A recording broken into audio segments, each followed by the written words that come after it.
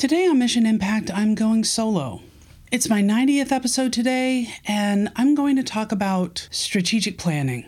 I often go on other people's podcasts and talk about this, and instead, I thought I would bring the conversation home and cover the essential aspects of the process.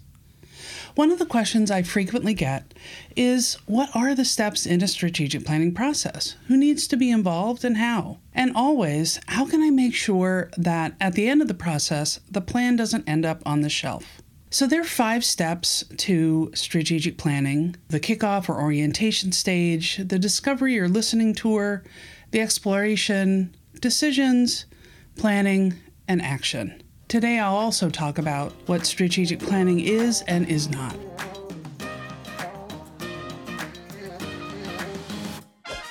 Mission Impact is the podcast for nonprofit leaders who want to build a better world without becoming a martyr to the cause. I'm Carol Hamilton, your podcast host and nonprofit strategy consultant. Mission Impact is brought to you by Grace Social Sector Consulting. Grace Social Sector Consulting brings you whole brain strategy consulting for nonprofits and associations. We help you move your mission forward, engage all voices, and have fun while doing it. We combine left brain strategy and analysis with right brain wisdom about human complexities for a proven whole brain, whole organization process through which every stakeholder thrives. Reach out to us for support and facilitation of strategic planning, mapping your social impact, as well as auditing your services for mission alignment. We especially love working with staffed, nonprofits, and associations with human-centered missions. So what are the must-haves in a strategic planning process for nonprofit organizations? Strategic planning is a step-by-step process that helps you set priorities for your organization for the medium term. Generally, this is 3 to 5 years. You gather insight from your stakeholders, identify the key themes, explore possible futures, and make decisions about where you want to focus your organization's future in the service of your mission. And as part of the process, you'll clarify your why, your what, and your how. Strategic planning is not about predicting or controlling the future. It is about creating greater alignment across your team and board, volunteers, and all of those who support the mission of your organization. Creating a shared understanding and agreement about where you're headed, and as you're doing so, at each stage, considering how equity factors into who you're including, whose voices are being heard, and how decisions are being made. With this shared agreement on direction, you'll be better prepared to make informed decisions about where to focus your energy and what your priorities are. It is also not just about the document, the strategic plan itself. That is a product of the process and an important one. But it really is about the conversations that stakeholders have over the course of the process. Those conversations are what build the alignment and that shared understanding and ultimately the buy-in that can be so elusive. It would be much easier and faster, perhaps, to decide one afternoon to write your strategic plan for your organization. Efficient for sure, perhaps even satisfying for you as you are writing it. But ultimately, that plan will fall short because it only represents your vision for the organization. Nonprofit organizations are a collective effort, typically tackling some of society's biggest challenges. Getting closer to your organization's mission effectively takes everyone pulling in the same direction and not working at cross purposes. It is also not just a retreat. Oftentimes, folks will reach out and ask whether I can come facilitate their strategic planning retreat. But without some of the preliminary steps that I'm about to talk about, that retreat may be useful for clarifying and getting ready for a strategic planning process, getting set and focusing direction for the process itself, but it doesn't have all the ingredients you need for a really comprehensive and deep strategic planning process. So one of the first steps is the kickoff and the orientation.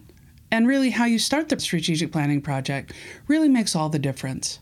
Getting clear about your goals for the project itself, who needs to be involved, the time frame you're planning for, and the strategic questions that you're grappling with as an organization will really set you up for success.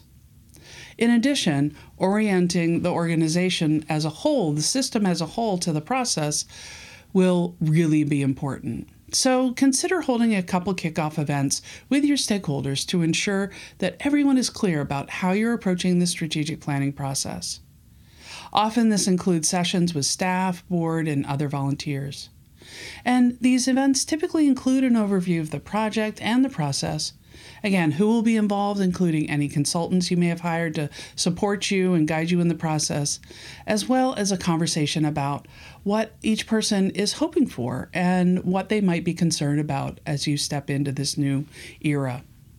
After the event, it's also very helpful to send a written document to everyone that outlines and reiterates the same information so that they have something to refer back to. One of the first tasks in that kickoff period is to pull together a group of staff and board that will form your strategic planning committee or task force. The job of this group, when I'm working with organizations, is to steward the process and advise on key decision points along the way. It's not their job to make all the decisions about the final 3 to 5 year goals that will make up the main elements of your actual plan. Relying on your strategic planning committee to make all of those decisions, again, doesn't build that buy-in that you're looking for. So who should be on that task force? It should include people empowered with the organization to make decisions. And so this typically means the executive director, the board chair, and ideally an incoming board chair as well as staff and other volunteers who may be influential to your organization's future. When you're putting that group together, a smaller group may find it easier to make decisions, so that's maybe up to 5 people. And a larger group, maybe up to 9 people, will enable you to better represent different elements of your organization and your stakeholders. But yet, you may need to have a smaller group designated to have the final say on key decisions. Some of those tasks at the beginning of the process for the task force include identifying stakeholders who are vital to your organization's future, how input from them will be gathered, and what questions you'll be asking in the process. So think about who's important to shaping your organization's future. Often stakeholders include staff, board, volunteers, community partners, and allied organizations, those your organization serves and supports, as well as funders. And it could include government officials and policymakers, depending on the work that you do.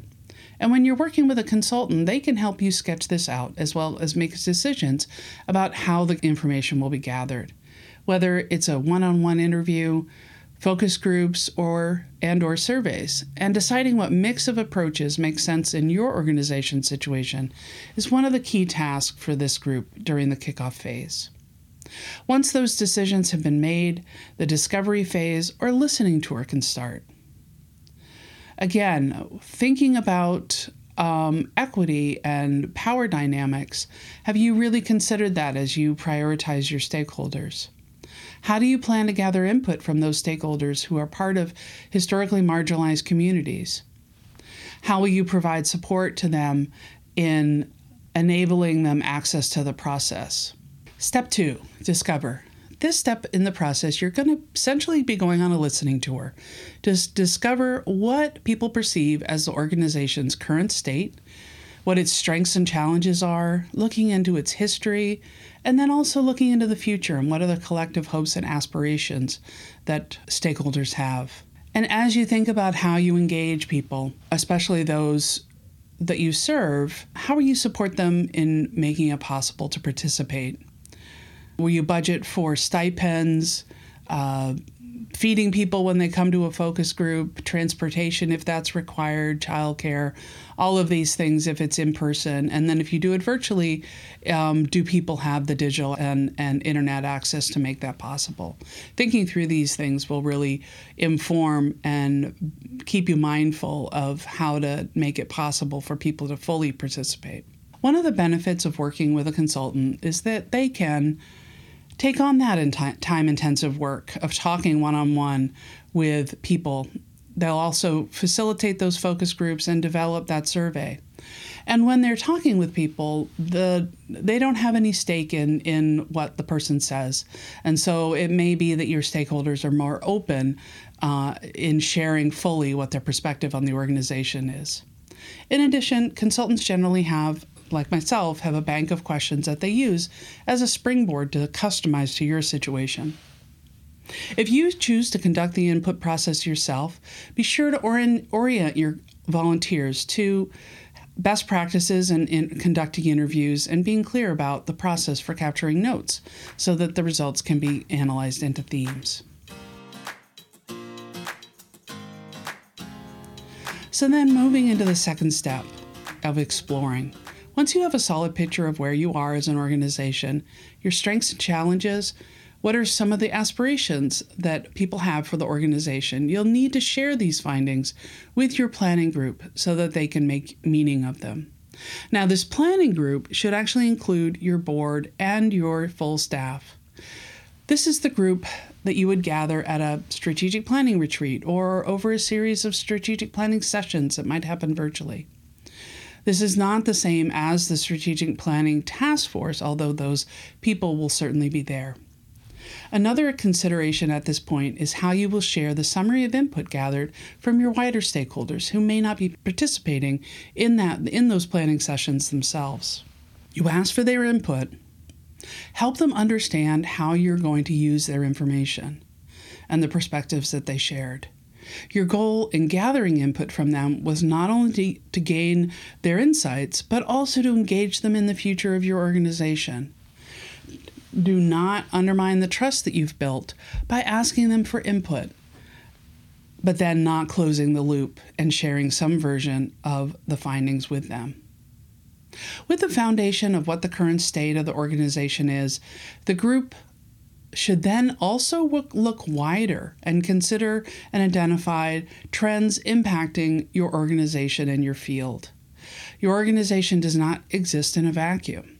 It exists in a wider ecosystem of the community you're in, the field you're in, as well as the wider society and world. What trends does the group see politically, economically, socially, environmentally, technologically? Of those trends, which ones will be most likely to have an impact on your organization furthering its mission? And with this wider perspective in mind, lead the group in a variety of exercises to help them imagine a new future for the organization. This is the part of the exploration process when you can let the imagination fly freely and think audaciously. All these possibly wild ideas and aspirations will likely not make it into the final plan, yet they help uncover new options that the group might not have considered otherwise. But then you need to shift into decisions. You now have fun and inspiring pictures of potential futures for the organization. Unfortunately, too often this is where people stop. And then they wonder why they feel overwhelmed by a quote-unquote plan that looks more like a wish list. You then need to lead the group through conversations to set priorities and make decisions about which of these options you will put into your plan and put your energy behind. You cannot do everything. This is another element of the process that is helpful, especially helpful to have support of a strategic planning consultant. As I said before, that we have no agenda about what ultimately gets decided and prioritized. Instead, we have expertise in helping groups have effective conversations about the options and actually make decisions. Consider how each decision might impact different groups and prioritize actions that promote fairness and justice and align with your values. You may have noticed that I did not start the process with a mission and vision exercise. I actually recommend that groups refine their mission and vision statements at the end of the strategic planning process rather than at the beginning. I find that then the organization benefits from all the conversations they've had over the course of the process, and refining that statement really becomes more of a matter of confirmation. Does your current mission statement accurately reflect where the organization is going? Does your vision statement accurately describe the change that you're trying to make in the world? What needs to be updated or refined? And then we're moving into the final stage of the process. Once you've decided on 3 to no more than 5 big goals, lead the group through conversations to identify what action steps will move these goals forward. Build in ways to provide feedback to what's been gathered, and you may need to go through several iterations. And for each action step, also make sure that you define what success looks like. How will you know that you've made progress? And this wraps up the larger planning process. The Strategic Planning Task Force will then take that rough draft created by the larger planning group, clean up the language, and do the final refinement so that it is all clear and lines up. You'll check one last time for shared agreement with the larger group, and then moving to operationalizing your plan. Before that, typically your board will vote on the final version and approve it. And having been closely involved in each step of the process and providing multiple opportunities for input and feedback, this approval ideally is a straightforward process. That operationalizing the plan piece is so important. Staff need to then take the plan and decide who's going to do what by when in year 1. The process of creating an annual implementation plan will include what you're focusing on in year 1. They may not be everything that you're planning on. What needs to happen first? And then what are the more specific tasks that need to happen to move each of the action steps forward? In addition, you need to have a way and process agreed upon for keeping your plan fresh. How are you going to review your plan and your implementation to address changes as you move forward? The world does not stand still. New opportunities and challenges will emerge. And before you're finished with the process, agree on how you'll keep track of the plan. Look for ways for how you can integrate it into regular planning practices you already have. Can you add it as a regular item to board meetings and staff meetings? What time frame will you check on it? A month, a quarter, 6 months? Definitely every year. And then how will you evaluate when you need to make adjustments or updates? Get clear on a process and agreement for keeping that plan relevant and front of mind before you move into implementation. You will constantly be learning and adapting. Goals that truly help an organization move forward are dynamic and require ongoing effort, reflection, and adaptation to changing circumstances and new understandings. By building buy-in through the engagement, strategic planning is an opportunity to do a deep engagement with your stakeholders to get them excited about and shape the future of your organization. Using that 5-step process where you start with an orientation, identify who your stakeholders are, go on a listening tour, open it up and explore possibilities, make some decisions, and then plan and act. And then also making sure that you have a process for keeping that plan fresh. This will bring you a strategic plan that truly will guide your organization's future. Thank you for listening to this episode. I really appreciate the time you spend with me, as well as the guests I have on for a conversation. You'll find the full transcript of today's episode, as well as any links or resources mentioned during the show, in the show note at missionimpactpodcast.com/show-notes. I want to thank Isabel Strauss-Riggs for her support in editing and production, as well as Sade Carbonell of 100 Ninjas for her production support. I also want to offer a resource if you want to dig deeper into how to get started in strategic planning.